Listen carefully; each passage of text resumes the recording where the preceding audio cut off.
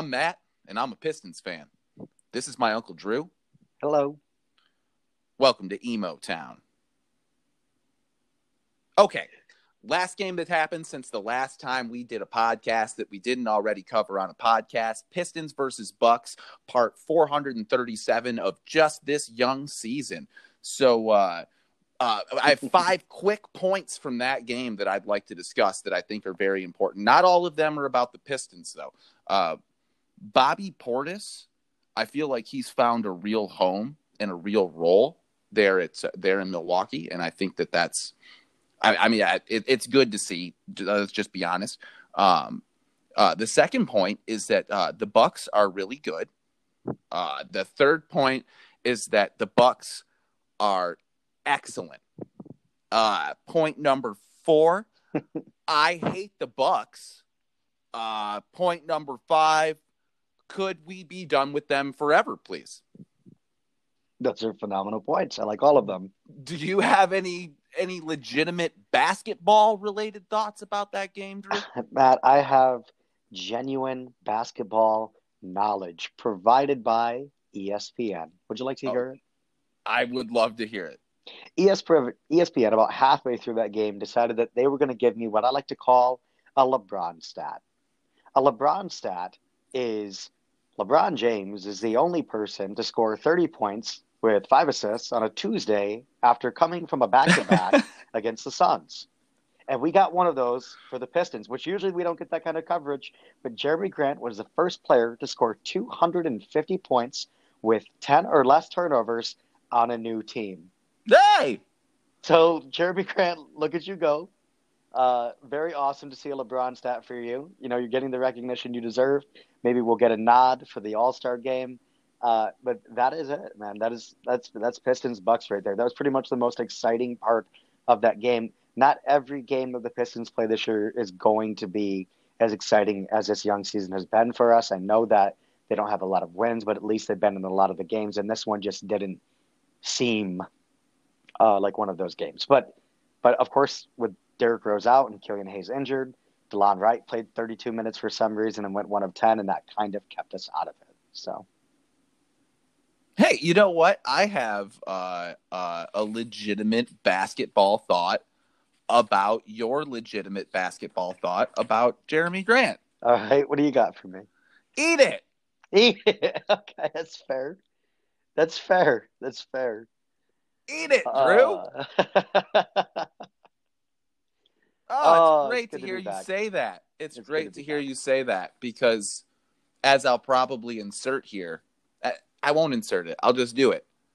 I knew. Anyway. Okay. Do you have any other legitimate basketball thoughts about the Bucks game? I love what you're bringing because I was just you're right that like it didn't seem like much of a game.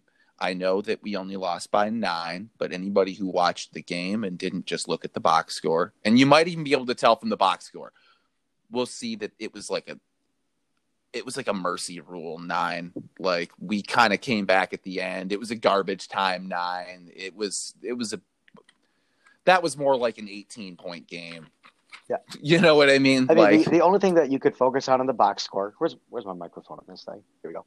Only thing that needed to be focused on was if you look, Sekou didn't play. Yeah. So, let's move on to Pistons Heat. Great game if you consider, Jimmy Buckets and Tyler Hero and Avery Bradley not playing.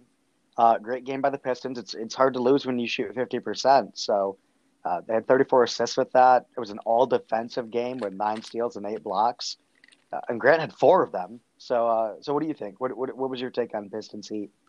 Well, Grant, I think that was his best game as a Piston. Oh, absolutely. Wasn't his highest scoring game. He had 6 assists. On the live breakdown of the game last night, I mentioned that we were seeing in real time the evolution of him as a playmaker, his passing ability, his court awareness. We're seeing the evolution of that in real time, because if you go back to the first couple of games of his hot streak, it was a lot of runaway train to the basket, and that's great, and that's how he's still going to score a lot of points. So that's part of his game. So that's great, but the passes often were they didn't come maybe when they shouldn't have came, and there were also times where the ones that did get thrown out were like at somebody's feet. Really, he's already in the air, and it's too late to do. And that's not what you're seeing anymore. You're seeing somebody who knows that he might have to make the decision to pass and keeps that in the back of his mind or in the front of his mind or whatever it is. Like you're seeing in real time. Like it started a couple of games ago. You really got to see it in the Heat game last night. He was playing, his kick out game was awesome. And the other part was that his like paint floater game, he doesn't always have to get to the basket to score these days. He can really, his paint floater game is just coming together right in front of our eyes. When I check my notes, there are 2 little checks. 1, double clutches. 2, floaters. Yep. Yeah. He's really doing a great job of not only getting to the basket, but finding the best way to finish while he's there. Yeah, he sure is. And looking for his teammates. And I mean, we can sit here and we can talk about Jeremy all day, and it's like the brightest spot. I mean, as a Pistons fan, it's like the brightest spot we've had in a long time to look at Jeremy Grant and be like, that man legitimately is playing like an all-star, like a legitimate all-star. Right. His capability is, his potential, even at 26 or 27, I think he's 27, it's still really high. He's still, because this is his first opportunity to be this player. So there's still opportunity to grow into it. And we're going to, like I said before, we're going to get to watch it.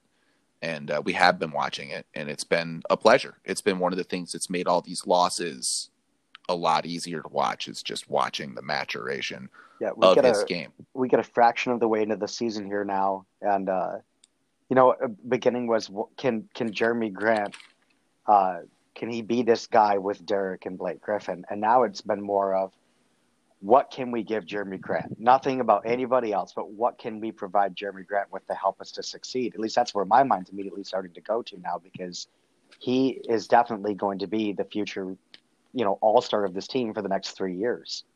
Yeah. So. Yeah, absolutely. Those are my big takeaways from Pistons Heat. I have a question. Yeah.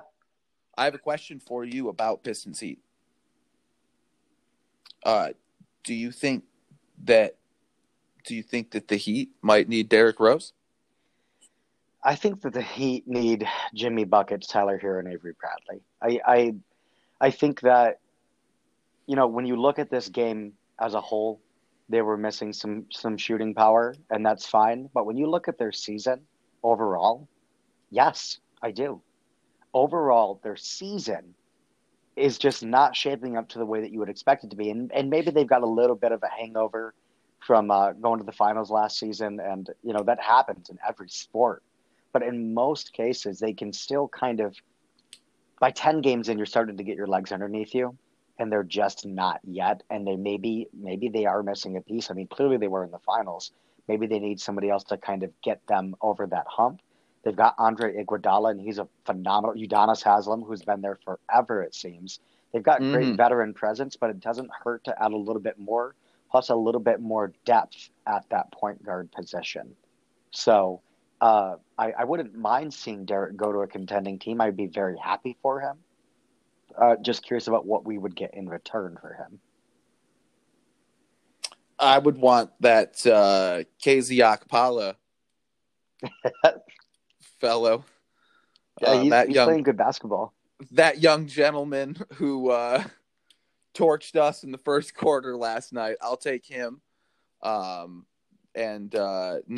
I was just curious if you thought that, because it's not an original thought from me that he might go to the Heat. That's been in sports publications like the Bleacher Report and stuff like that. So that's just something I read somewhere else, and just wanted to ask you if you thought that it might be a legitimate fit for him. So Pistons Heat is also the game on Monday. Do you have any? I don't really have. I don't want to preview it too much because I don't know who's going to be playing, and I don't want to. And it's an unfortunate situation, and we hope everybody's going to be okay. But yeah, so I don't want to preview it too much, other than to say that the Heat, if it's the same Heat squad that we played last night, then the Pistons might pick up their fourth win. We might not, like I'm not trying to guarantee anything or anything like that. They might pick up their fourth win. Yeah, I mean, everything comes down to, of course, as to who's playing. Bam Adebayo is averaging 18 and 9. He is such a great player. When the Heat moved on from Hassan Whiteside, I'd questioned who was going to fill that role, and of course, Bam Adebayo eventually steps in at their position, and he has just played so very good. I love watching him play. So he's going to be the difference maker, I think. If we get our fourth win or not, it's going to come down to how well he plays, or better yet, how well we cover him between Plum Dog Millionaire and, of course, Beef Stew. So. Well, Isaiah Stewart did a great job last night. He had his first double-double, but beyond that, it was 7 offensive rebounds, and most all of them, not all of them, but most of them, came against Adebayo. And the way they locked each other up, most of the time, Beef came out on top in that. So that's great. He's just such a scrappy player. And that's, I could be talking about Bam or Isaiah. Both, just very scrappy players. It gives you that old school vibe for basketball. Which is cool, which is more closer to, the basketball that you were used to watching. So we got the Hawks and Rising Star Trae Young Wednesday. He scored 29 on us in our last meeting, but of course there was no Derrick Rose or Killian Hayes. What are your expectations for our defensive game plan against him? No, Killian was in that game. Actually, Derrick. Yes, I'm sorry. Derrick and Blake were out. Yeah, Blake. Killian did play. That's when we had all of our rookies playing, and that was a good game. It was a good game, and I don't know exactly. I don't know exactly what the I mean, it's going to be DeLon Wright for most of the game, right? You're gonna and Derrick Rose, maybe. That's the big question mark here. And I know it's not just because they didn't play last time. It's because last time it was the second night of a back-to-back. Yeah. This time, it will be the third game in 5 nights in the middle of a stretch that's 5 games in 8 nights. Seems like the Pistons are playing every other night right now. Yeah, they are. Next week, they're literally playing every other night next week. So it's a little bit silly, and I that's why I think that's one of the reasons why. I think we're going to see a little bit of, like, Frank Jackson's also injured. So this makes things really interesting. I think we might see a little bit of Saban Lee this week, which, is something I'm always interested in. I'm always down for. I always want to see what he can do. The first game that he got into was against the Bucks, and he had a bunch of interesting little floaters. None of them fell. But I don't care usually whether they fall for the young guys getting into it's great if they do, of course, but young guy getting into their first action, I'm not so worried about how they, like, whether the shots go in or not. I'm worried about how well they get their shot. You know what I'm saying? Yeah. Oh, so I'm having a weird question, by the way. It came to me, and I'll do it in the middle of the podcast. That's fine.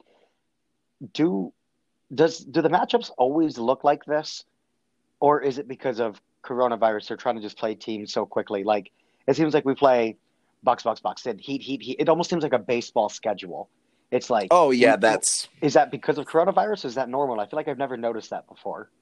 It's definitely because of coronavirus. I thought so, and I wasn't totally sure, but I was like, it seems like a baseball schedule. We got Heat last game, we got Heat coming in again. We're getting ready to do the Bucks again, even though we were just playing them. So I wasn't totally sure what was going on. Or, well, of course, we already played the Bucks, but you know what I mean. So. Yeah, no, dude, you're right on. It is like a baseball schedule. They've mentioned it on TV in passing a couple of times. In moments it's really easy to miss. That it's basically like a baseball schedule, and the coaches like it. Dwayne Casey likes it. He says he feels like it's a playoff environment all the time, and it's a good way for the young players to learn. because they have the opportunity to make I adjustments was thinking the against same the thing. players that they just failed against. You know what I mean? Fair enough. They have an opportunity to come right out and try and work on their adjustments while it's still fresh in their minds. So I don't love the whole COVID thing, obviously. That's awful, but I like that. I like this schedule. I do like the schedule. Yeah. I hope they consider doing it in the future. Yeah. So, in latter news, unfortunate news, of course, we've got Christian Wood coming back to Detroit Friday. And then the Rockets and John Wall look to lead Whitney Houston to a post-Harden W. What are you thinking, man? Even if you don't talk so much about – I love the Whitney Houston. If we don't talk so much about Christian Wood, what do you think about John Wall? Do you have expectations for him this game?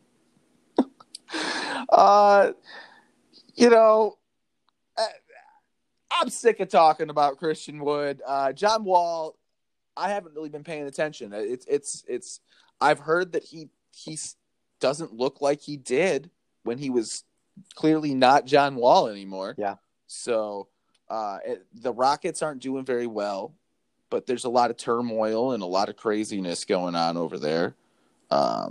Hopefully that's kind of over now. I think that we'd be doing a disservice if we didn't just briefly touch quickly on the big trade, we'll call it. Sure. Because, of course, James Harden is now on the Nets, and the Nets seemingly pulled a Nets Celtics trade. Now, I know they didn't get old Paul Pierce and old Kevin Garnett.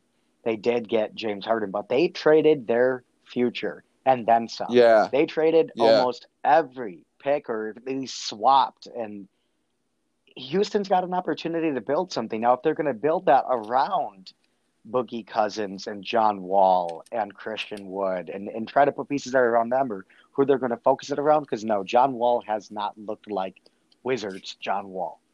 He has not played a lot of basketball the last 2 years.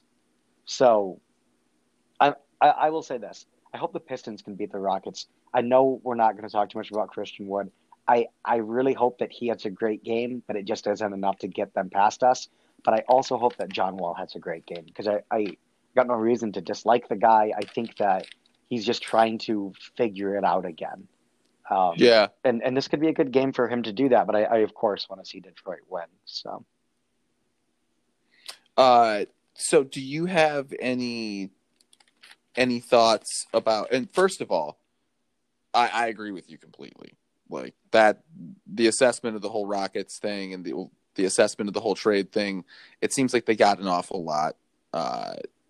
Do you have any thoughts about like what might happen with all this? Did you see the Karis LeVert during the examination involved in the trade? Because all these trades, they involve medical exams. Yeah. He got an MRI and they found a mass on his kidney. I did not see this.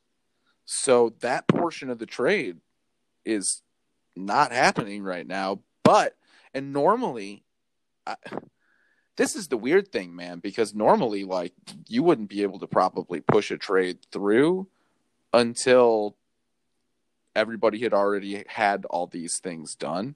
So it's a little strange to me that James Harden's already played a game for the Nets. Yeah.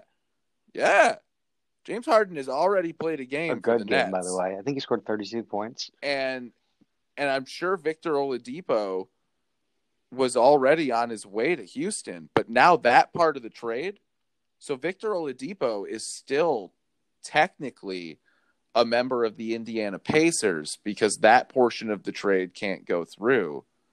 But like they needed to move Karis LeVert's salary to accommodate James Harden. Can this whole thing unwind? Like it can, right? I don't know. He's already played a game. I don't know if it matters. He's already played a game. So I'm ignorant, dude. I'm just asking, like, this is all going to be really silly if somebody listening to this goes like, dude, they've already talked about this on ESPN today. I don't Anybody have ESPN, listening, of course, on Twitter, feel free to just go ahead and throw it at us, because I'm also uneducated on what happens. I'll say this. I know that the trade can unwind. It has to. Even though he's played a game, it's not like a no givesies backsies. We got him now. If one part of that trade doesn't go through, but here's the thing, what you talked about. He should not have played. None of this should have happened until all of it was medically cleared. Typically, that's how it works. Yeah. They have to pass the medical stuff before it goes on. Wow.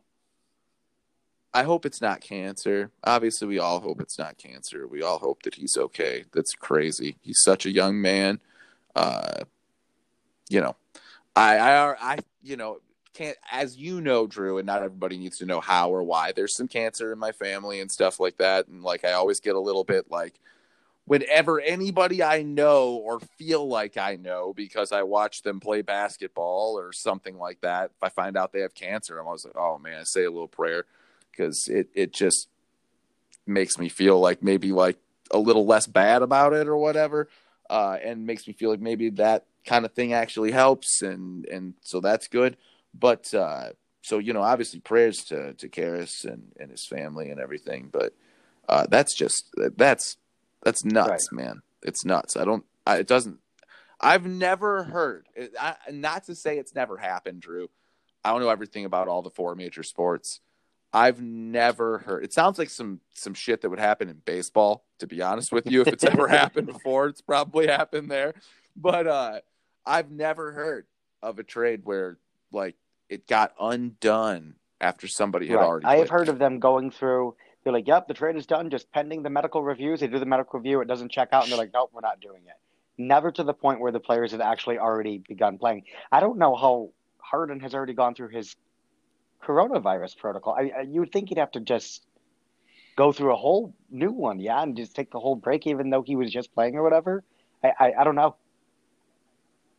They're traveling from city to city, so I don't think just traveling from city to city would mean you'd have to go on a new You gotta quarantine, or else they'd have to I know it sounds quarantine silly every to think about. time. We gotta pack all your stuff up, and maybe you got movers. I don't know.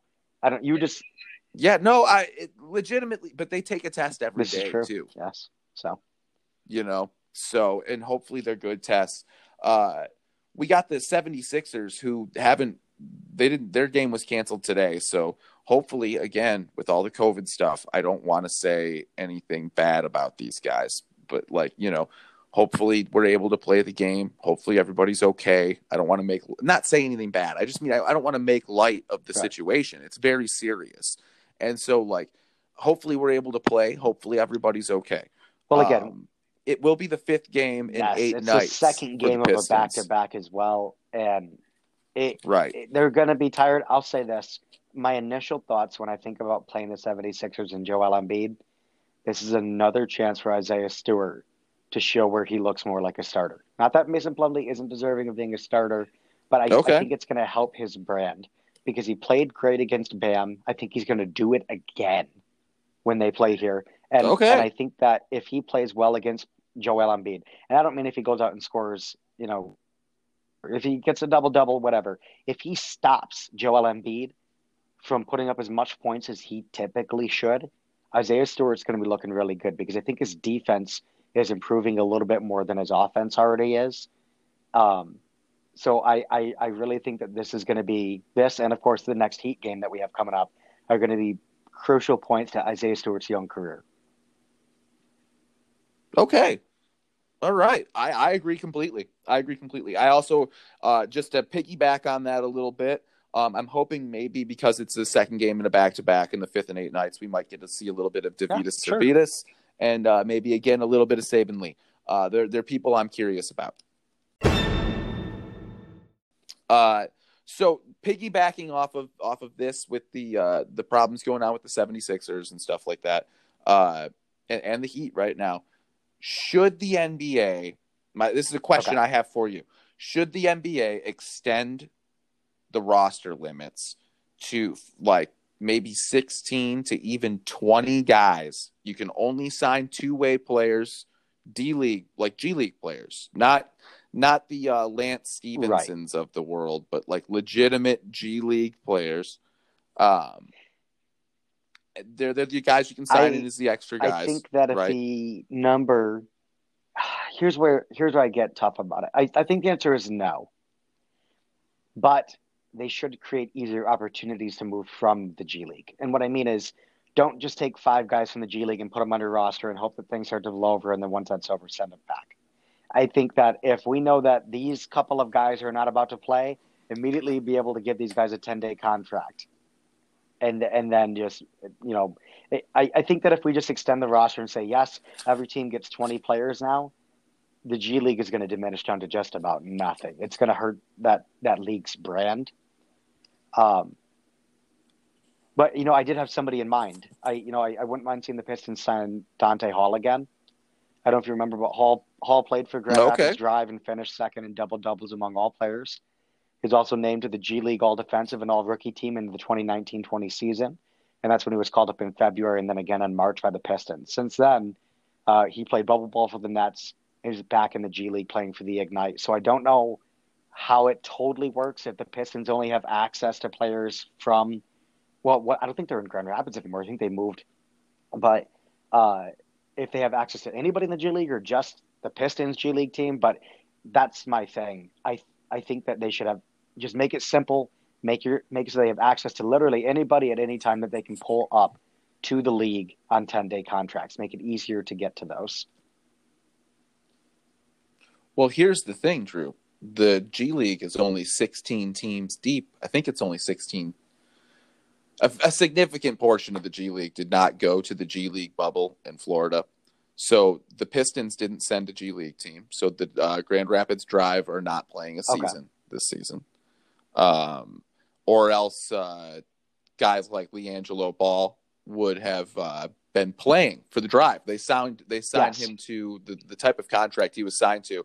If Detroit had a G League team this season, if they sent one to the bubble, Jello would be playing for that team. So Detroit isn't the only team in that situation. There are several. It's probably enough legitimate G Leaguers to fill who don't have a team right now because of that, who are just working out with their their staffs or whatever, to be called up to any number of NBA teams to boost a roster from, I believe they carry 15 right now, to 17 or to 18. That's that's 90 guys. I just feel like it's not out of the question. My biggest concern about it would be six basketball teams. That's six G League teams. If you take that aren't anywhere playing between 3 and 5 guys, doesn't matter, from the G League, the teams that aren't playing, throw them on those rosters, have them learning the offense and doing all that good stuff. What happens if those players are the ones to contract COVID?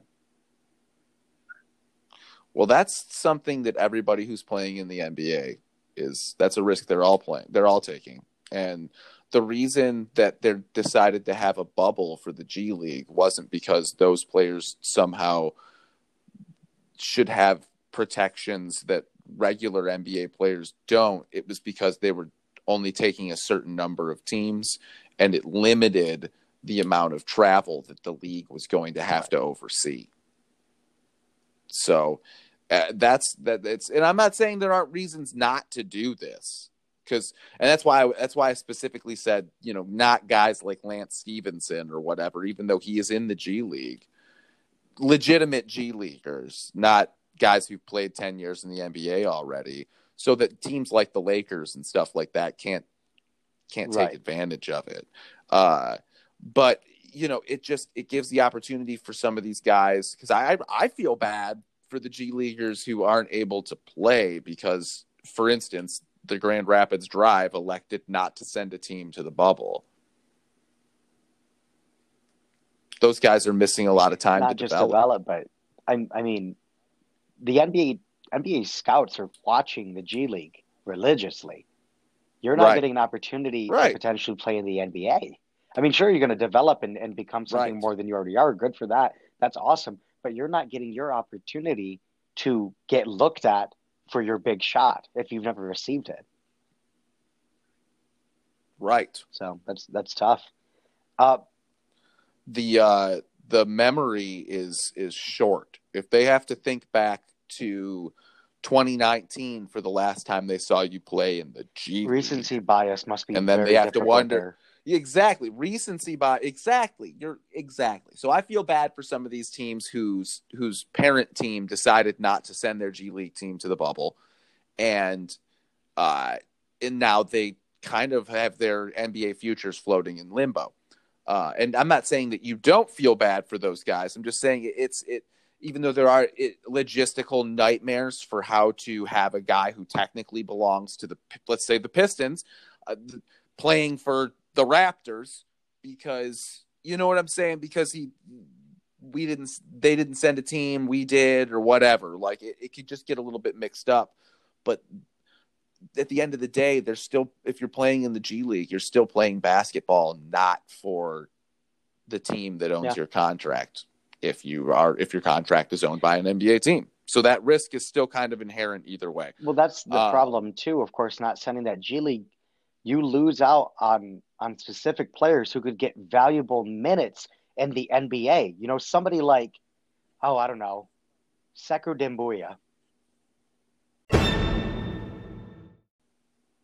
Okay, yep. Drew is worried about Sekou's minutes, so we want to. I want you to tell me why. Like I want you to take the wheel here a little bit and kind of tell us why you're worried about his minutes. Isn't getting the playing time that you would expect to see for a 19-year-old developing player. I know we're just talking about G League, and it's so easy to piggyback into this. He's young. We've got him signed. He played 5 minutes against the Jazz, not a second against the Bucks, and 16 minutes against the Heat. And don't get me wrong, that was nice. It was nice to see him get a couple more minutes against the Heat. But he didn't play a second against the Bucks. Dwayne Casey came out to say that he was trying to keep Blake and Jeremy matched against Giannis as much as possible, and claims that Sekou works hard and is the first one in the gym, but he wanted to keep Blake and Jeremy covering Giannis. I get what he's saying. But as we know, Blake isn't the defender that he was before. Jeremy Grant can't stop Giannis. Nobody can. We were never in that game. I know if you look at the box score, it looks like we were. We were never in that game. You've got a young player who is starving for these minutes. And the reason that it's going to be a problem is we're taking Blake Griffin, who we're trying to get enough minutes and playing time so he looks like a tradable piece.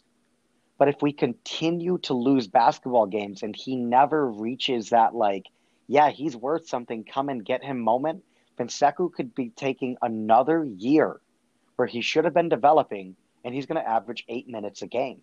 And he's going to be the same player at the beginning of next season that he was this season, because we didn't give him those Blake Griffin minutes. And it's hard to do when we're clogged up at that backcourt, when we're clogged up at the position, basically. But we're going to end up hindering his ability to show who he actually is, because we're so focused on trying to trade Blake Griffin and make him look like the player that he used to be, that Sekou isn't getting the minutes that he deserves.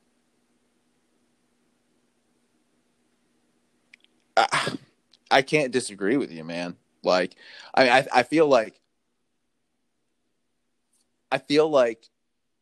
there's a good reason not to play the kid against Giannis.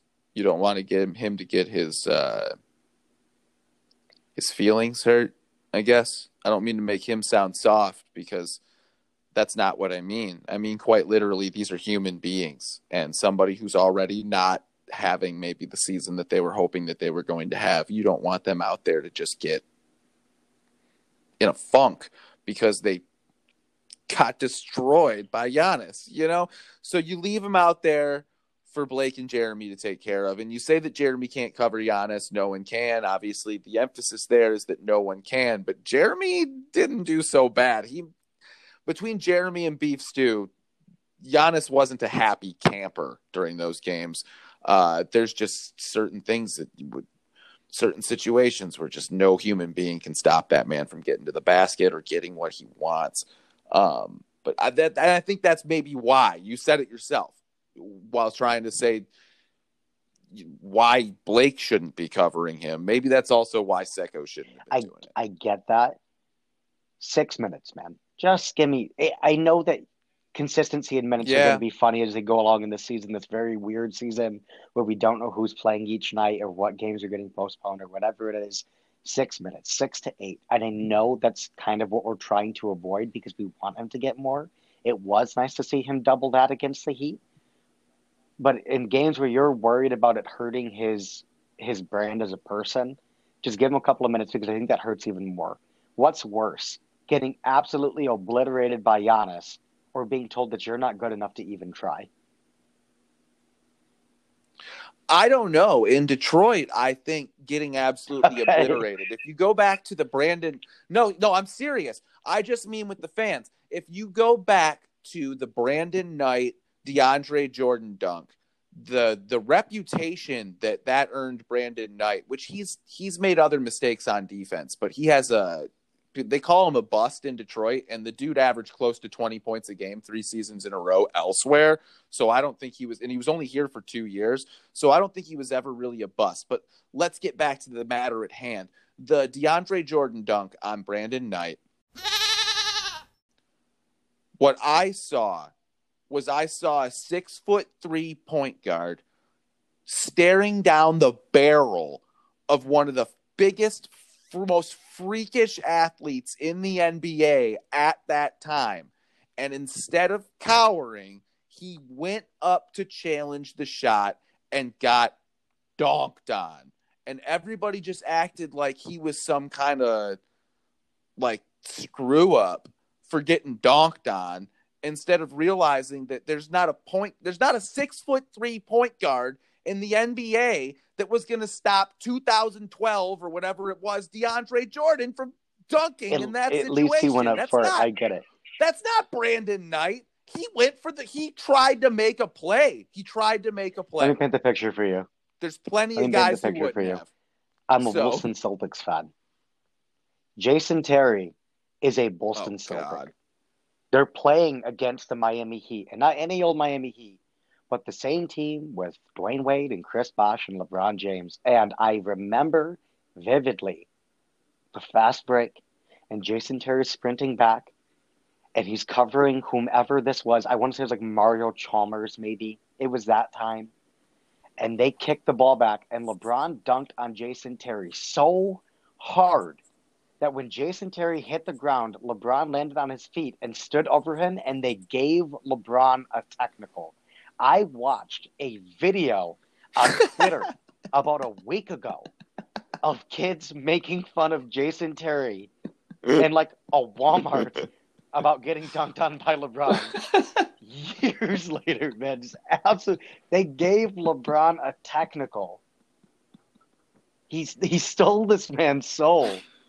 So I know exactly what you're saying. That is a scenario that comes to mind. A week ago, Matt. A week ago, they were making fun of Jason Terry. Still to this day.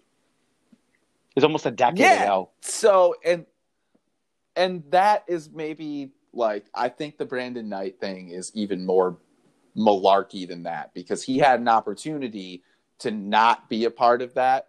Like, he had more. I feel like he had it coming. He was staring it down for longer and had the opportunity to chicken out.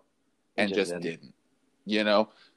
And so, like, yeah, dude, like, I think it's a little bit ridiculous that in Detroit and around the league a little bit, but that in Detroit, that was some kind of play where he got, like, he showed some kind of weakness or showed that he wasn't a good player. Like, I just saw a dude try to make a play when he knew damn well it wasn't going to work. But, like, what else can you do? You just try. You can't take a charge unless you're a player that I love to make fun of, you know. Anyone who dunks on LeBron, good for you. Good for you if you dunk on LeBron. But if you're challenging a dunk and you get dunked on, I don't have a problem with it. I really don't.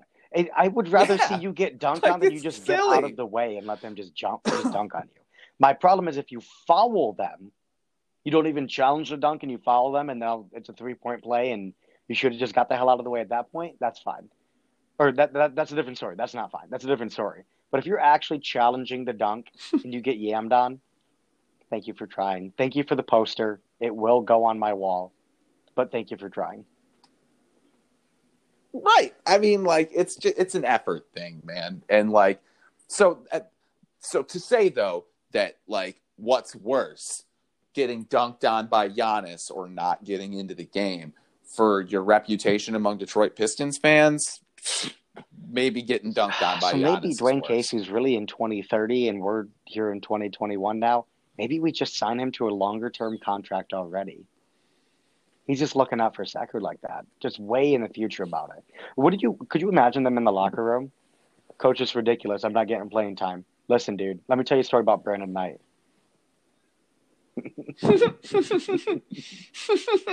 I hear what you're saying, but let me tell you a story about Brandon Knight. Dude. Do you know who Jason Terry is? Right.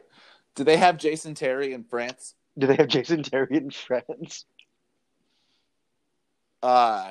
So I think now is a good time Okay. to take a little break, and we'll come back and we'll play a little game.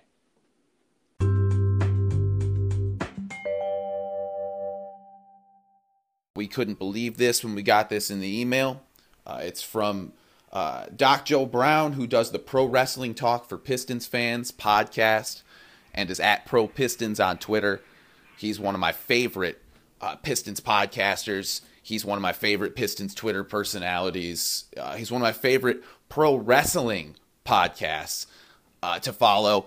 It's the only pro wrestling podcast that I follow with any kind of regularity anymore.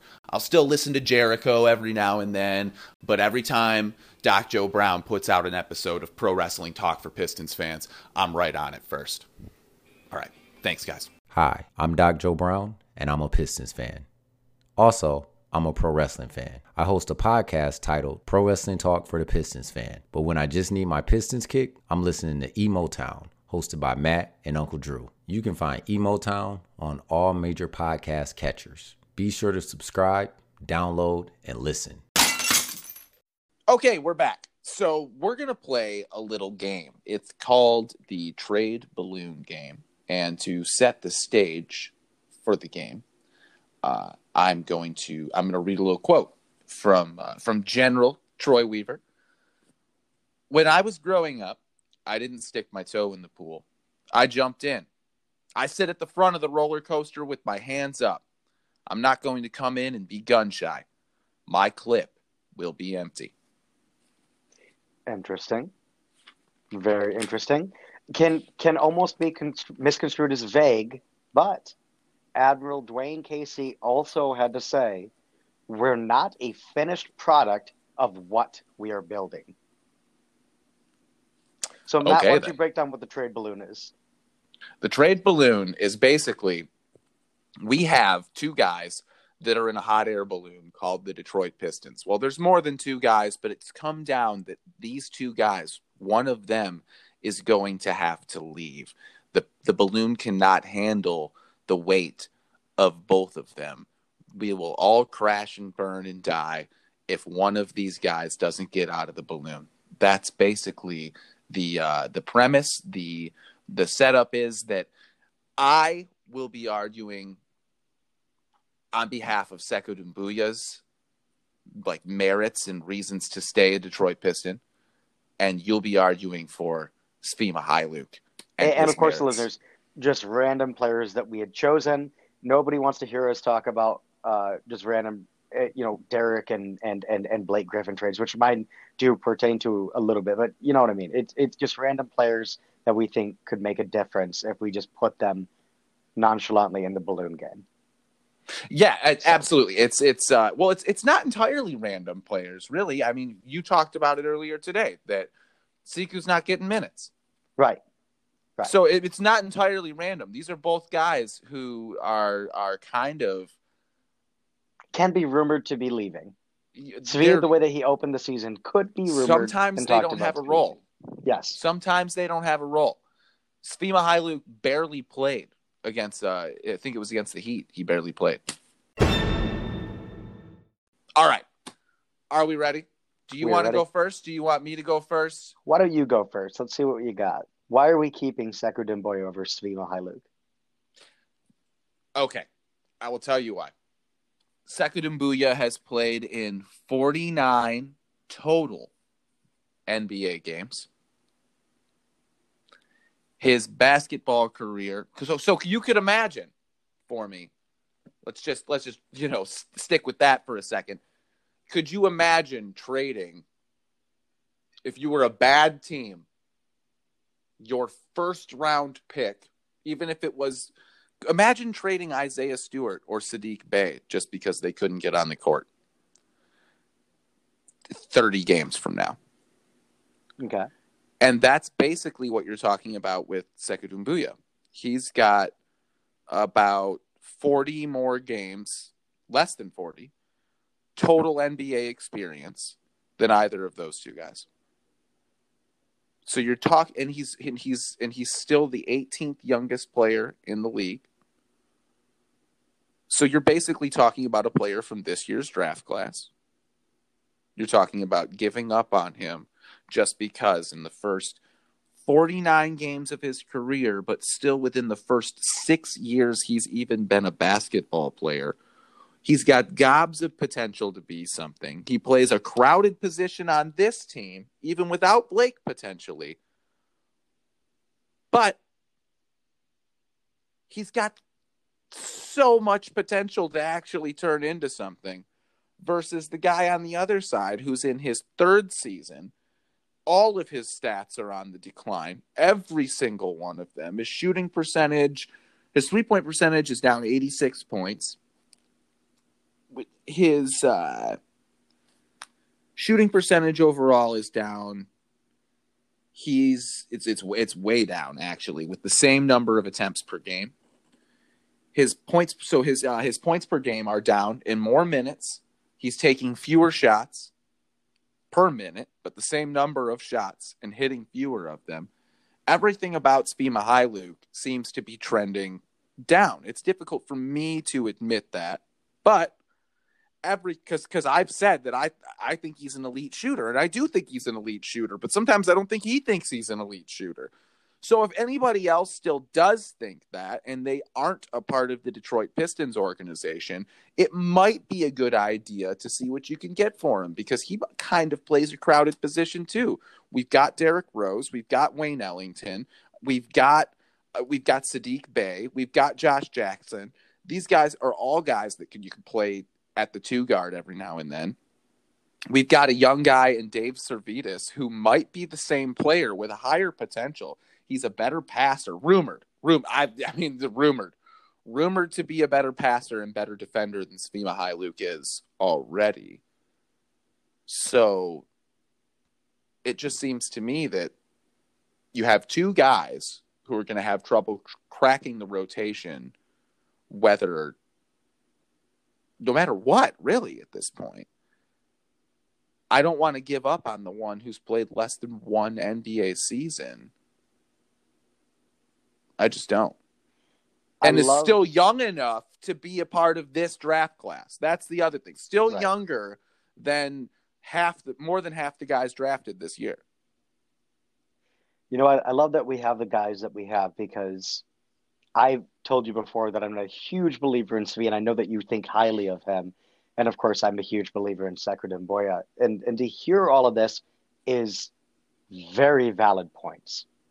Very valid points. But let me tell you why Svi is the one that we keep. Svi is needed because we know what happens when Rose and Killian Hayes don't play. DeLon Wright plays 32 minutes and he goes 1 of 10. If the game plan is to have Sekou earn his minutes by outperforming seasoned vets, he'll likely find himself in a similar situation to last year, where he didn't get a real opportunity to play until game 35. That, of course, came once Detroit realized they were out of the playoff race. So, as we stand now, it appears that Weaver and Casey are content in shoving Doumbouya until he either forces their hand with his on-court game, or until it's clear that the Pistons show they don't have the juice to make it into the postseason. So, the obvious trades on the team seem to be for Rose and Blake Griffin, and I firmly believe they would be traded before a young and inexpensive Sekou Doumbouya is. But, hypothetically speaking, if Doumbouya was ever on the chopping block, he would have to be paired with someone with a little bit more contract. So I don't hate the idea of trading Sekou and Rose's $9 million contract to the Magic for Markelle Fultz. Are you ready to go down the rabbit hole with me? Yeah. So I did the trade without Sekou, but Markelle Fultz is on a rookie contract and signed an extension that is to begin the following season. Therefore, he has what's known as a poison pill contract. Basically, he can no longer be traded for a player making equal money. Instead, his current salary is averaged along with the salaries he is to receive in his extension. And that average becomes his incoming salary for trade purposes. So his outgoing value for the Magic would be about $12.2 million, while his incoming value for the receiving team would be $15.5 million. And the Magic are also a non-tax team. So because they're sending out between $6.5 and $19.6 million in salary, they're only able to take back $5 million more than the salary they are sending out. And the Pistons can only take back $12.6 million in salary based on the amount they're sending out. So they would have to cut an additional $2.8 million from the Pistons' incoming trade value. And the only successful way to do that is to insert Sekou Doumbouya's contract, and you have a successful trade. So this trade provides us with someone to replace Rose and gives us another valuable young piece to hold the fort down until we can see what Killian Hayes becomes after he resumes from his hip injury. So now you've got Markelle Fultz. Unfortunately, we have moved on from Sekou Doumbouya, but we moved on to a young player. Derrick Rose can be useful, and so can Sekou Doumbouya for the Magic. And we get a good point guard that if things don't work out with Killian Hayes, he can still run the offense and make something. And I think that he would also play well with Jeremy Grant. And that is why Sekou Doumbouya is easily the better trade. He holds more value than Svi Mykhailiuk does. We don't get much for Svi.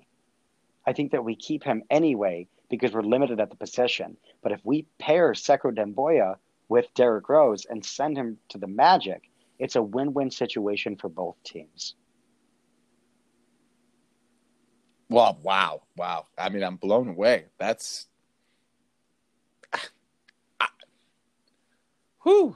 thought we were going to win.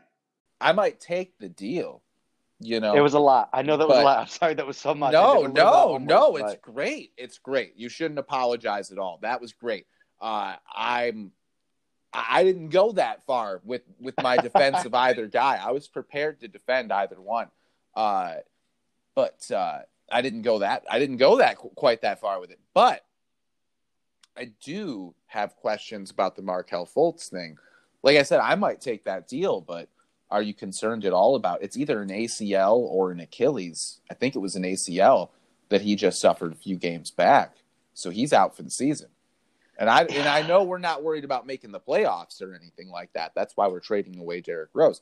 But are you worried about taking after the Reggie Jackson incident and the whole experience with offering him a contract based on, and he got a contract that he probably would have gotten in the open market. So it's hard to say that they overpaid, but he didn't end up being able to play the number of games and at the level that he kind of was promising before that his play before that was promising. I think if you go back to Markelle Fultz being a Sixer, he was undervalued. And then, of course, as he moved on from that team, or I say moved on, but as he moved on from that team, he kind of got a chance to show what he could do. So, of course, the injury has to linger in the back of your mind and question what is going to become of it. But we're not going to make the playoffs this year. We're not. We just signed Frank Jackson, and I'm not saying that he is going to fix our team. I mean that if we trade Derrick Rose, we don't need immediate return. We don't need a return on the investment right now. Sure. No, surely we don't. I'm confident that Markelle Fultz could come back from that injury and still, God, I'm going to get hate from this. He can come back from that injury and still have more potential than Killian Hayes at this moment. I know we didn't get to see a lot from him. Didn't see a lot from him. I know. But he just hasn't shown us anything yet. Yeah. I know, man. I know. Yeah. He hasn't shown us anything yet. But think about that, because now, and the reason I say this, it isn't so much about what we've seen, so much as it is about his injury. Yeah, it's really hard to come back from a knee injury, but that's the same hip injury that Isaiah Thomas got, and look what he became. Oh, man. So we don't even know what we're getting from Killian Hayes when he comes back. He was already a little under-impressive. Completely right. For next year. Yeah. No, I hear you. I'm looking more at the point guards in college and stuff than I was before, and I was kind of looking more at swingmen maybe that big man out of USC, and now I'm thinking more and more about the point guards. Well, I think I presented a really solid argument, but I think you presented a really solid plan. I think you won. I thought we were going to win.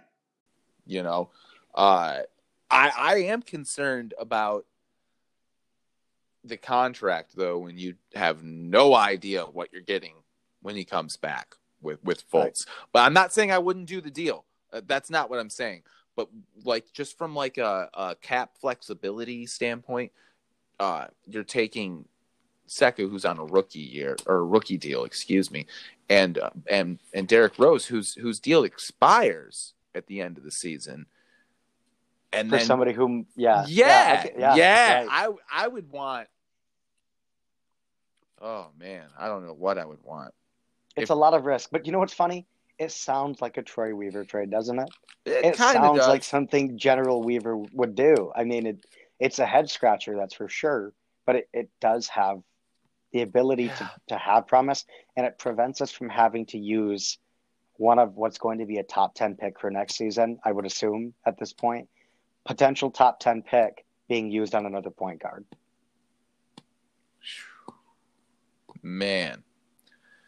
Yeah, that's tough. Like I said, I think you win because I think you have a really good plan here. But at the same time, I do have questions about just about taking on a contract like that. And I also kind of have questions about, I think the Magic would have to think that they've really got, and they don't not have something. Let's be real. Like they've played really good basketball, but they really have to think they have something, I think, or really have to think that there's just no way that Fultz has two really terrible medical conditions that he bounces back. You know what I mean? It's just my brain was initially, when I thought about trades in the beginning of the season, that Derrick Rose had to go to a contender. He had to. Mm-hmm. And I was like, what if he didn't necessarily go to a top contender? I mean, the Magic are 6th right now. He could help them win right now. And if you put Sekou Demboya for somebody to come off the bench, and he'd most likely get more minutes off that bench than he's getting with us. I mean, they've got Terrence Ross. I know they've got they got a couple of guys, but he would get more minutes there than he's getting with us. And I think that would be good for him as well. And it would help the Magic win more games than it would, obviously help us win right now. But we're not making the playoffs anyway. If anything, it's God, I hate to tank. It gives us a higher pick in next year's draft. Well, sure, yeah,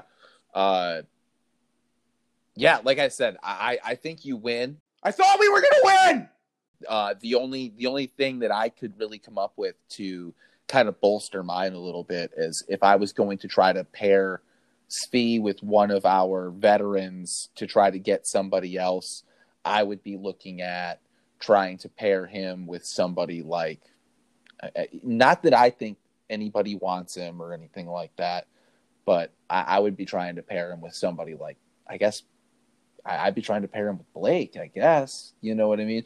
But all these guys, because we're going to do this again on the next podcast about two different guys that I think could be on the trading block. Okay. They have very tradable contracts.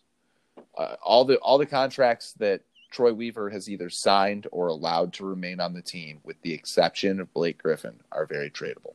So, all right. Well, we're going to take another quick break unless you have more on the trade balloon game. No, perfect. You're going to take your dub. So you're 1-0 as far as I'm concerned in the trade balloon game. Not going to try to, be a gentleman and say why I might have won. I get it. Okay, we're going to take a break, and then we're going to take a little trip in the time machine.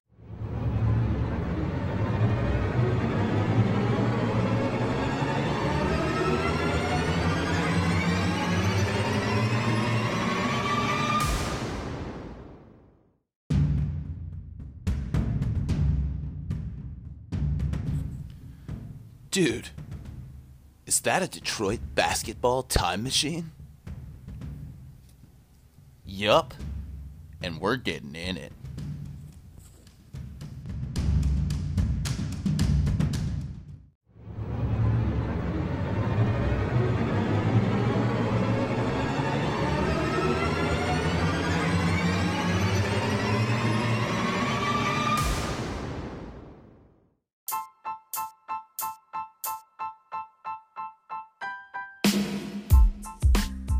Okay.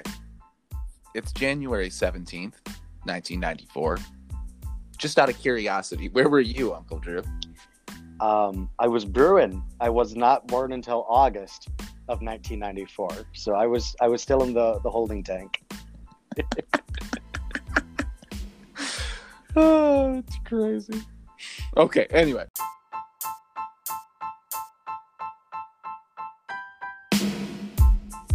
It's January 17th, 1994. The team has a few promising young rookies, a dynamic scorer entering his prime, Terry Mills, a wily veteran leader who wasn't everything he used to be anymore, but fought night in and night out, Isaiah Thomas, and sure, they were bad. But it was a good time to be bad. You see, there were a few generational talents in the upcoming draft class, and a lot of reason to believe in brighter days ahead. Is this starting to sound a bit like our current Detroit Pistons? I could see that, yeah. Well, I can take it even further than that. One of the young rookies already on the 1994 team was an electric, undersized, score-first, defensive pest, and all-around gambler of a point guard named Lindsey Hunter.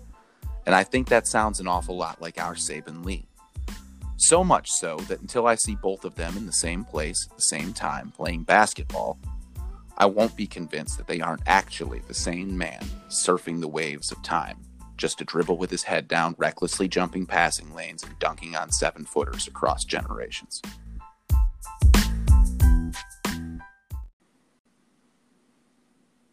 So did you watch that Lindsey tape I sent you? It was wonderful. And I love what you're saying, because from the notes I took, it was he dribbles with his head down. So that's perfect. It's perfect. Yes, I did watch the tape. Oh, man. So I put it on Twitter. If you're listening to this right now, what's today's date? It is January 17th. And sometime in the afternoon on January 17th, I put on Twitter, E-MoTown Pistons, the videos that Drew and I will be talking about and referencing during this part of the podcast. So if you want to pause it and you want to go watch, it's maybe 15 minutes of essential viewing for understanding it as well as I'm trying to, maybe we understand it, or maybe even better than we understand it. You don't have to go watch it, though. This is all just for fun. But anyway, those are on Twitter. You can go find them. E-MoTown Pistons, capital E, capital T, capital P. And we do stuff like this on Twitter that we don't always get to do on the podcast. Every now and then when we don't have a game for a couple of days, I'll do a Piston of the past from the day. And one of them was Lindsey Hunter, which is one of the things that gave me this idea when we were watching Saben Lee play against the Bucks, when he got into his first real NBA action. Some of what he was doing out there, it reminded me of Lindsey Hunter. And then in the last game against the Bucks, he went for this dribble with his head down, trying to dunk on, I think it was Brook Lopez. And it didn't work out. But in my mind, I just loved the gumption to go for that. Brook Lopez is a no-joke 7-footer. He's one of those 7-footers, one of those centers on defense especially, like that Charles Barkley talks about, that Shaq talks about when they talk about old school big men and stuff and examples of them still being in the league. He's like, well, Brook Lopez, he can bang down there down low and stuff. So he tried to go against one of the legitimate trees left in the league in his rookie year at 6'2", 183 pounds. And Lindsey Hunter was 6'2" and 170 pounds in his rookie year coming out of college. And tried to do stuff like that all the time. In the video I sent you, Drew, how many times did he take it 1-on-5 against the entire San Antonio Spurs team? The biggest point that I got from him was that he got a lot of second chance points, but they came from his own errant passes or missed shots. They all came from his own. He'd throw the ball and it would bounce off a defender, and he would just grab it and just drive the lane and just try to throw it down. Yep. I loved him for it. I was 7 years old, I think. I was 7 years old.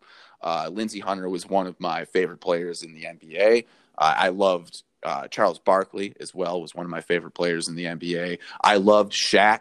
A quick little anecdote about me. The first time that I ever heard the song Love Shack by the B-52s, I thought that they were talking about Shaq because in my mind, the only Shaq, in my mind, the only Shaq that there was, I was a kid, Drew, the only Shaq that there was Shaq. It was not a name for some ramshackle house. Like, no. A building in a woods, like that was a house. It wasn't a shack. They loved Shaq, and I loved Shaq too. And as a result, I loved that song. That is a true story from my childhood. Just know, everybody that is listening, that Matt does all of the editing for this. He does have an opportunity to edit that out before it goes up, but I'm sure he has to keep it, by the way. You have to keep it, but goodness gracious. That's funny. That's so awesome. So those are who I loved at that age. And I also loved Lindsey Hunter. And his partner, the other rookie guard on the team at the time, was Allen Houston. And Allen Houston didn't stay in Detroit for very long, and that's always been one of those kind of things that you think about. And they didn't feel like they could pay him or whatever. I don't know. I don't know what all went into him going to the Knicks. I know it was a contract thing. I know it was a money thing. But there's some highlights of those two being rookies together, and just Allen Houston at the time could throw down.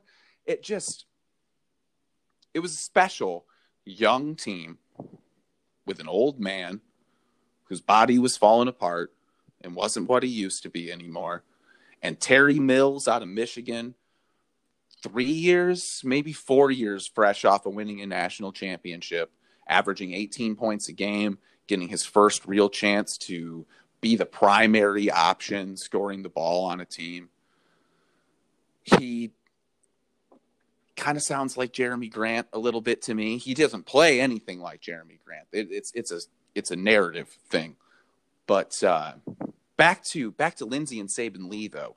Did you watch the Saben Lee footage that I sent you? I had watched Saben Lee play in college actually, but I did watch the videos that you had sent. How much? Honestly, just before I even get into my whole thing about it, how much does he remind you of Lindsey Hunter? Am I on the right track? What's funny is I didn't ever think about it until you had said something. You know, like when you're not sure if you hear something and someone's like, no, this is what it sounds like. And you're like, holy crap. Yeah, it does. It actually does sound exactly like that. That's the lyric to that song that I've been singing wrong this whole time. Mm-hmm. I feel like you just told me the correct lyric and I didn't even realize that I've been saying the wrong thing the whole time. Awesome. That's perfect. Because they both attack the rim with abandon. Absolutely no regard for what's going to happen to them or whether the shot's even going to go down. I can't tell you. They don't know where they're going to land. They just know where they're going. And I can't even tell you the amount of times I watched Lindsey Hunter go up for some gigantic dunk and it just went caranging off the back iron and just damn near to the rafters in the Palace. Like, that was a regular occurrence to watch. Like, Ben Wallace used to miss a lot of dunks and we used to laugh about it. But nobody, I think, has missed more dunks in a Detroit Pistons uniform than Lindsey Hunter. I don't think anybody has. They were probably betting on it in Vegas. They might have been. He didn't care, man. He could care less. He had extreme confidence. Reckless abandon. And I see the same thing with Saben Lee. And when I watch Saben, the ability to change direction on a twitch with the basketball, he doesn't have some kind of Rucker Park handle or anything like that. I'm not trying to make it sound like he does, but he's one of those players that he changes. He's super twitchy and he changes direction at just a second's notice. And on defense, just in watching, like, you watch the game against Bama, he had 38 points. He was on a losing team, mind you. You know, and everybody in college kind of has something to play for because they're trying to get to the next level. Sure. But Vandy, they were not a good team, right? So he's on a losing team, and he's got 38 points. He's taking these weird little chances on defense, trying to jump into the passing lanes, trying to pressure the ball. It reminds me so much of Lindsey. They're the same size. Like I've already said, they're both 6'2". They're both 170 plus pounds. They're both gamblers. And Saban, just like Lindsey, I think Saban is actually better than Lindsey Hunter when it comes to this one thing in particular, which is drawing contact and getting to the free throw line and contorting his body at the rim to make some of those shots count. Because that's one thing that is another thing that gets a little bit, Lindsey Hunter never averaged more than 14 points a game. The pace was a little bit slower at that point in time in the NBA. Yeah. There's a stat out there for that kind of adjusts, tells you how much, like what a scoring average in a particular era, a particular year, what to multiply it by to get the like modern day equivalent. Mm-hmm. So his 14 points a game might be something more like 17 points a game or something like that. I don't think it's going to go that high. And his rookie year, I mean, he was 10-5. I mean, he was good. He was very good. That's the whole thing. But he also was wildly inconsistent at times. Like I talk about missing the dunks, and I talk about, I mentioned that. But the other thing is, like, he would get into the lane, and you kind of mentioned it. He would shoot up a really bad shot for anybody else that Lindsey Hunter might actually be able to get to go. It wouldn't fall. And then he might be the guy who actually wound up with that loose ball because of how high his motor is, and he would get an easier layup. He had a lot of the time he didn't get it. Yeah, of course. And that's what helped him out so much on defense. It wasn't just that he was a gambler. When he was younger, he was absolutely a pest and a gambler on defense. As he got older, he became a better defensive player. Even if he wasn't as freakishly athletic as he used to be, he was a better on-ball defender. He had a better sense of where watching guys' hips and watching their shoulders and things. Like he was a better, less of a gambler, less of like leaning on his freak athleticism, and more a wily defender as he got older, and a better defender possibly. But at this time, he was absolutely he was so much of a gambler. He was always just had this motor going, like you said. That's again something I see with Saban. When in the limited minutes that we've gotten to see, Saban Lee has a motor. He has a reckless abandon in the NBA. Even threw up a couple of brick threes. Didn't seem to let it bother him too much. No. What's that? No. He just seemed happy to be out there. It's Lindsey Hunter. He's just happy to be in the moment. And that's the other thing about him. He doesn't seem to need. I mean, eventually he will. He will need to succeed. But it's good to know that he doesn't need to succeed to be engaged. I've brought that up about a couple players, that it's something that it's bad when you don't see it, and it's really good when you do. Doesn't mean they're going to be a great player, but I've yet to see a truly great player who isn't engaged when the game isn't going well for them. He wasn't like an all-time great type player, but he was a very good defender. He was a very good. He had a lot of confidence. He was a very good young player, very athletic, could jump out of the gym for a guy his size. There's not a whole lot of guys at 6'2" that can dunk the ball like that, and it's something that Saban Lee is actually he's kind of better at. He's more athletic in that, like vertically, than even Lindsey Hunter was, which is really saying something. And both of them are very good cutters. Saban Lee plays really well off the ball. And with his ability to go vertical and his really long wingspan, I think that he has the ability to play 2-guard even at 6'3". I don't know if you would start him there, but what I'm saying is he has the ability to play there. I think he should be playing more. Honestly, I think the only thing that's holding Saban back is that it's playing time. That's it. And so it's one of the reasons I bring him up this week, is because I think we're going to see a little bit more of him with the 5 games and 8 nights this week. And that's what we're kind of hoping for. I see the similarities with him and Lindsey Hunter. I think Hunter had a longer career for what his averages were. I mean, he was a good role player but I think the reason that he played in the NBA so long was, one, we talked about his hustle, but again, his athleticism allowed him to. I mean, again, we talk about a guy. When I watched the videos that you were sending me, I'm like, I'm looking at the way that he's dribbling the ball. It's like, I've seen somebody dribble like that before. Who do I know that dribbles like that? This is not a joke. It's going to sound like a joke. It was kids. He was dribbling with his head down. I didn't realize it at first. I was trying to pair him to an NBA player. I was like, how do I know somebody that dribbles like that? It's children. So he wasn't necessarily but he was so athletic, and that's why his career was so long. And again, he had hops. He could get up. So did you see the alley oop? Yes, I'm sure you've seen it before, but did you see the alley oop with like 0.3 seconds? Yeah, and he won the game. It was like backwards. He jumped and just flipped it over his back, and it just dropped right in. It was insane. Just absolutely insane. I love it. I love it, man. I grew up with that highlight. You know what I mean? And so this is who I see when I see Saben Lee. It's why you might hear me be very high on him like during the podcast. This is who I see, and this is a guy who I would love to have on my team. He may not.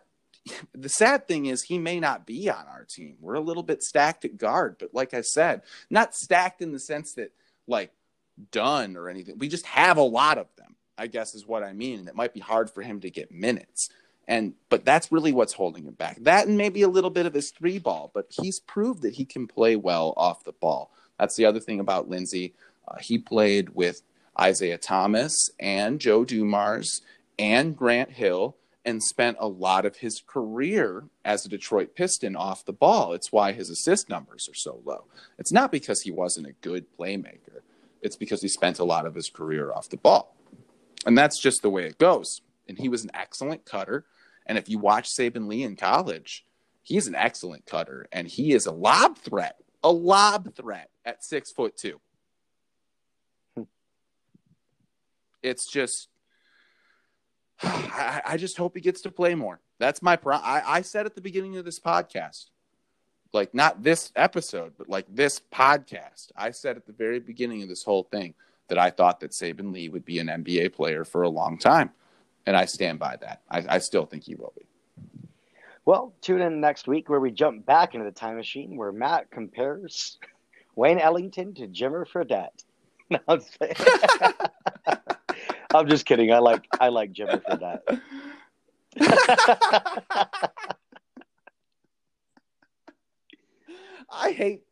I hate you. I think. That's certain. I'm sure of that. But no, I hope it's here. I really do. I think Saben Lee has a chance to be an NBA player for a long time. I really hope that it's here with the Detroit Pistons. It'd be hard to see him in a Spencer Dinwiddie situation or a Chris Middleton situation where we get a guy in the second round that we believe in, that not nobody else did. That's an exaggeration. But the Pistons had a first-round grade on, I think, all three of those guys. They had a first-round grade on Chris Middleton. They had a first-round grade I know for a fact, on Spencer Dinwiddie, because Stan Van Gundy talked about it a bunch, that he had a first-round grade on Spencer. You think he's thinking about you?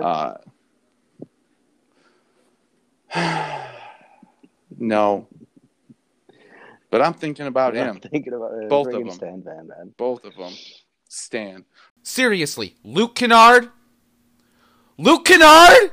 But yeah, I would really hate to see it turn. Troy came out. He said that he had a first round grade on Saben Lee, and that's why they took him. And I would hate to see another situation where we have a first round grade on a guy, and it seems like he ends up being worthy of some sort of first round pick, but we got him in the second, but he doesn't mature for us, or he doesn't become that player that he ends up becoming for us. That would be a little bit of a bummer for me. One last thing, though, about the 1993-94 Detroit Pistons. I talked about how it was a really bad year, but I talked about how it was a good year to be bad because there were a couple of generational players coming up in the draft. You remember when I said that? I do remember this. Well, the very next, the player, the generational player we ended up getting was Grant Hill. and people can talk all they want about how that didn't turn out the way it was supposed to. You got 5 years, I think 5 whole years of really excellent basketball out of Grant Hill. The Pistons never won anything. I understand that. But you got 5 years of really good basketball out of Grant Hill. He was a generational player. The injuries, all that stuff, the fact that it wasn't in Detroit, Grant Hill still inadvertently brought a championship to the Detroit Pistons. So my point is, we've got a couple of players. I can't say that Cade Cunningham and what's the other dude's name? Jalen Suggs. I can't say that that's Grant Hill and Jason Kidd. You know what I mean? That's 2 Hall of Fame players, and that's a weird thing to put on a guy who you're not even sure at the end of the day is going to be number 1 pick type material, number 2 pick type material. But that's kind of what I'm getting at, is this season is very similar to that season because we've got an opportunity to get a type of player that very well could change the franchise around. Killian Hayes be damned. I mean, maybe they play together. Maybe you draft Cade Cunningham and don't you think that, like, if Grant Hill, with his skill set, his passing, his ball handling, at 6'8", sometimes I think the only reason he played small forward in the NBA when he came in was because they just didn't know what to do with 6'8" point guards. There'd only been a couple of them. Yeah, no, Grant Hill is he's a different type of animal. When you look at, like, people wanting to buy old school jerseys, everybody wants that purple Vince Carter Raptors jersey. But everybody also wants that turquoise Pistons jersey with the horse on the front, and it's always Grant Hill's. It's always Grant Hill's. I mean, that was the one to have, you know? I don't want to say that Cade Cunningham reminds me of Grant Hill. I don't want to say that. But I might be kind of saying that he's a 6'8" point guard who could play off the ball, who can shoot probably better, possibly better than Grant could at this point in time in his career. Definitely better than he could when he was at Duke. Just from an outside shooting standpoint. It's tempting to make these types of comparisons, but the ultimate comparison is that it's a good year to be bad. It's a good year to be bad. It's a good year to be bad. So maybe we just should be bad. And we should just be happy about You know the easiest way to be bad? Our young players. Play the young guys? Trade Derrick Rose and Sekou Doumbouya for Markelle Fultz.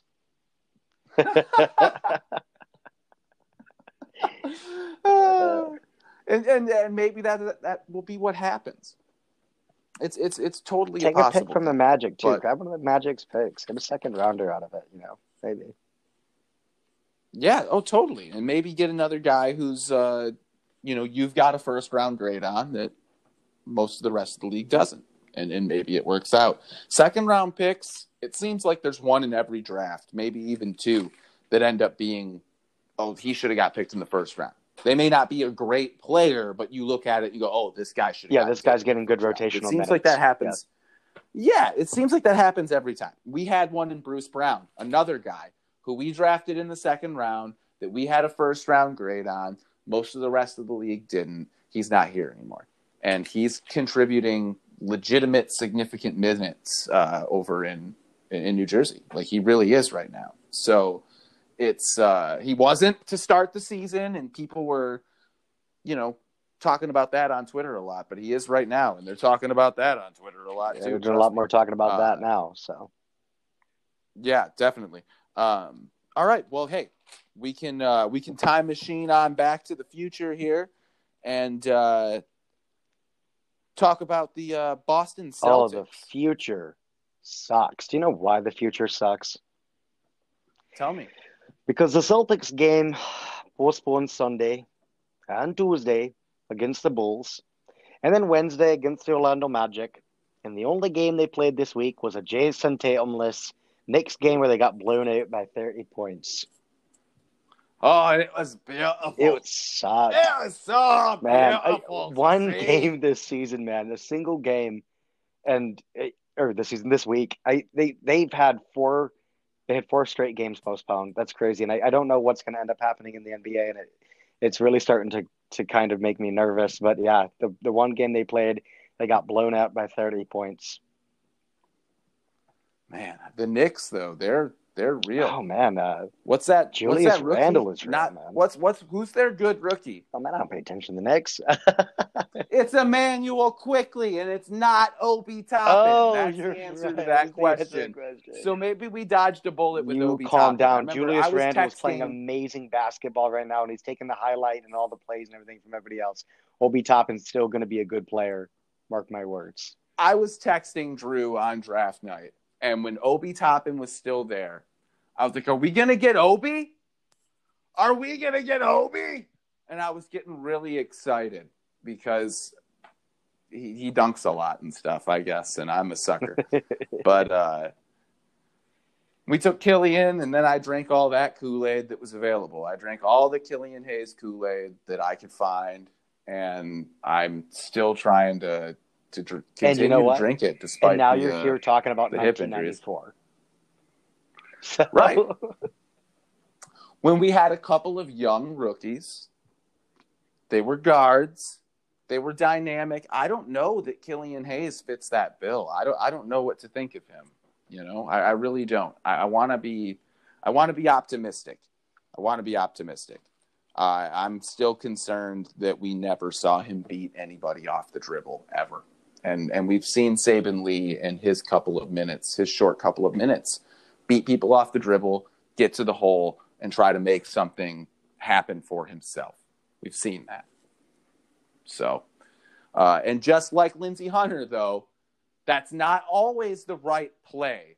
And I don't know that, that was kind of the crux of Lindsey's young career, was that he didn't always know when to not do that, man.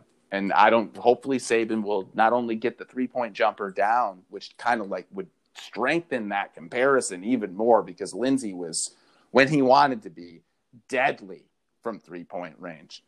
But yeah, man, I'm worried about Killian. I wish I had one of these to do about Killian that was positive. I'm worried we're going to be next year, you and me, we're going to do a Detroit basketball time machine back to 2002 when we drafted Rodney White with a lottery pick. And he just never We don't played. have enough time tonight to talk about Rodney White. And who else? It was a bad draft, but there were other people available. So, hey, next week, we're going to have to talk about a bunch of games. We're going to have to talk about a bunch of stuff. I hope you guys come back and listen to that. We'll do better. We can listen to Drew's funny accent some more.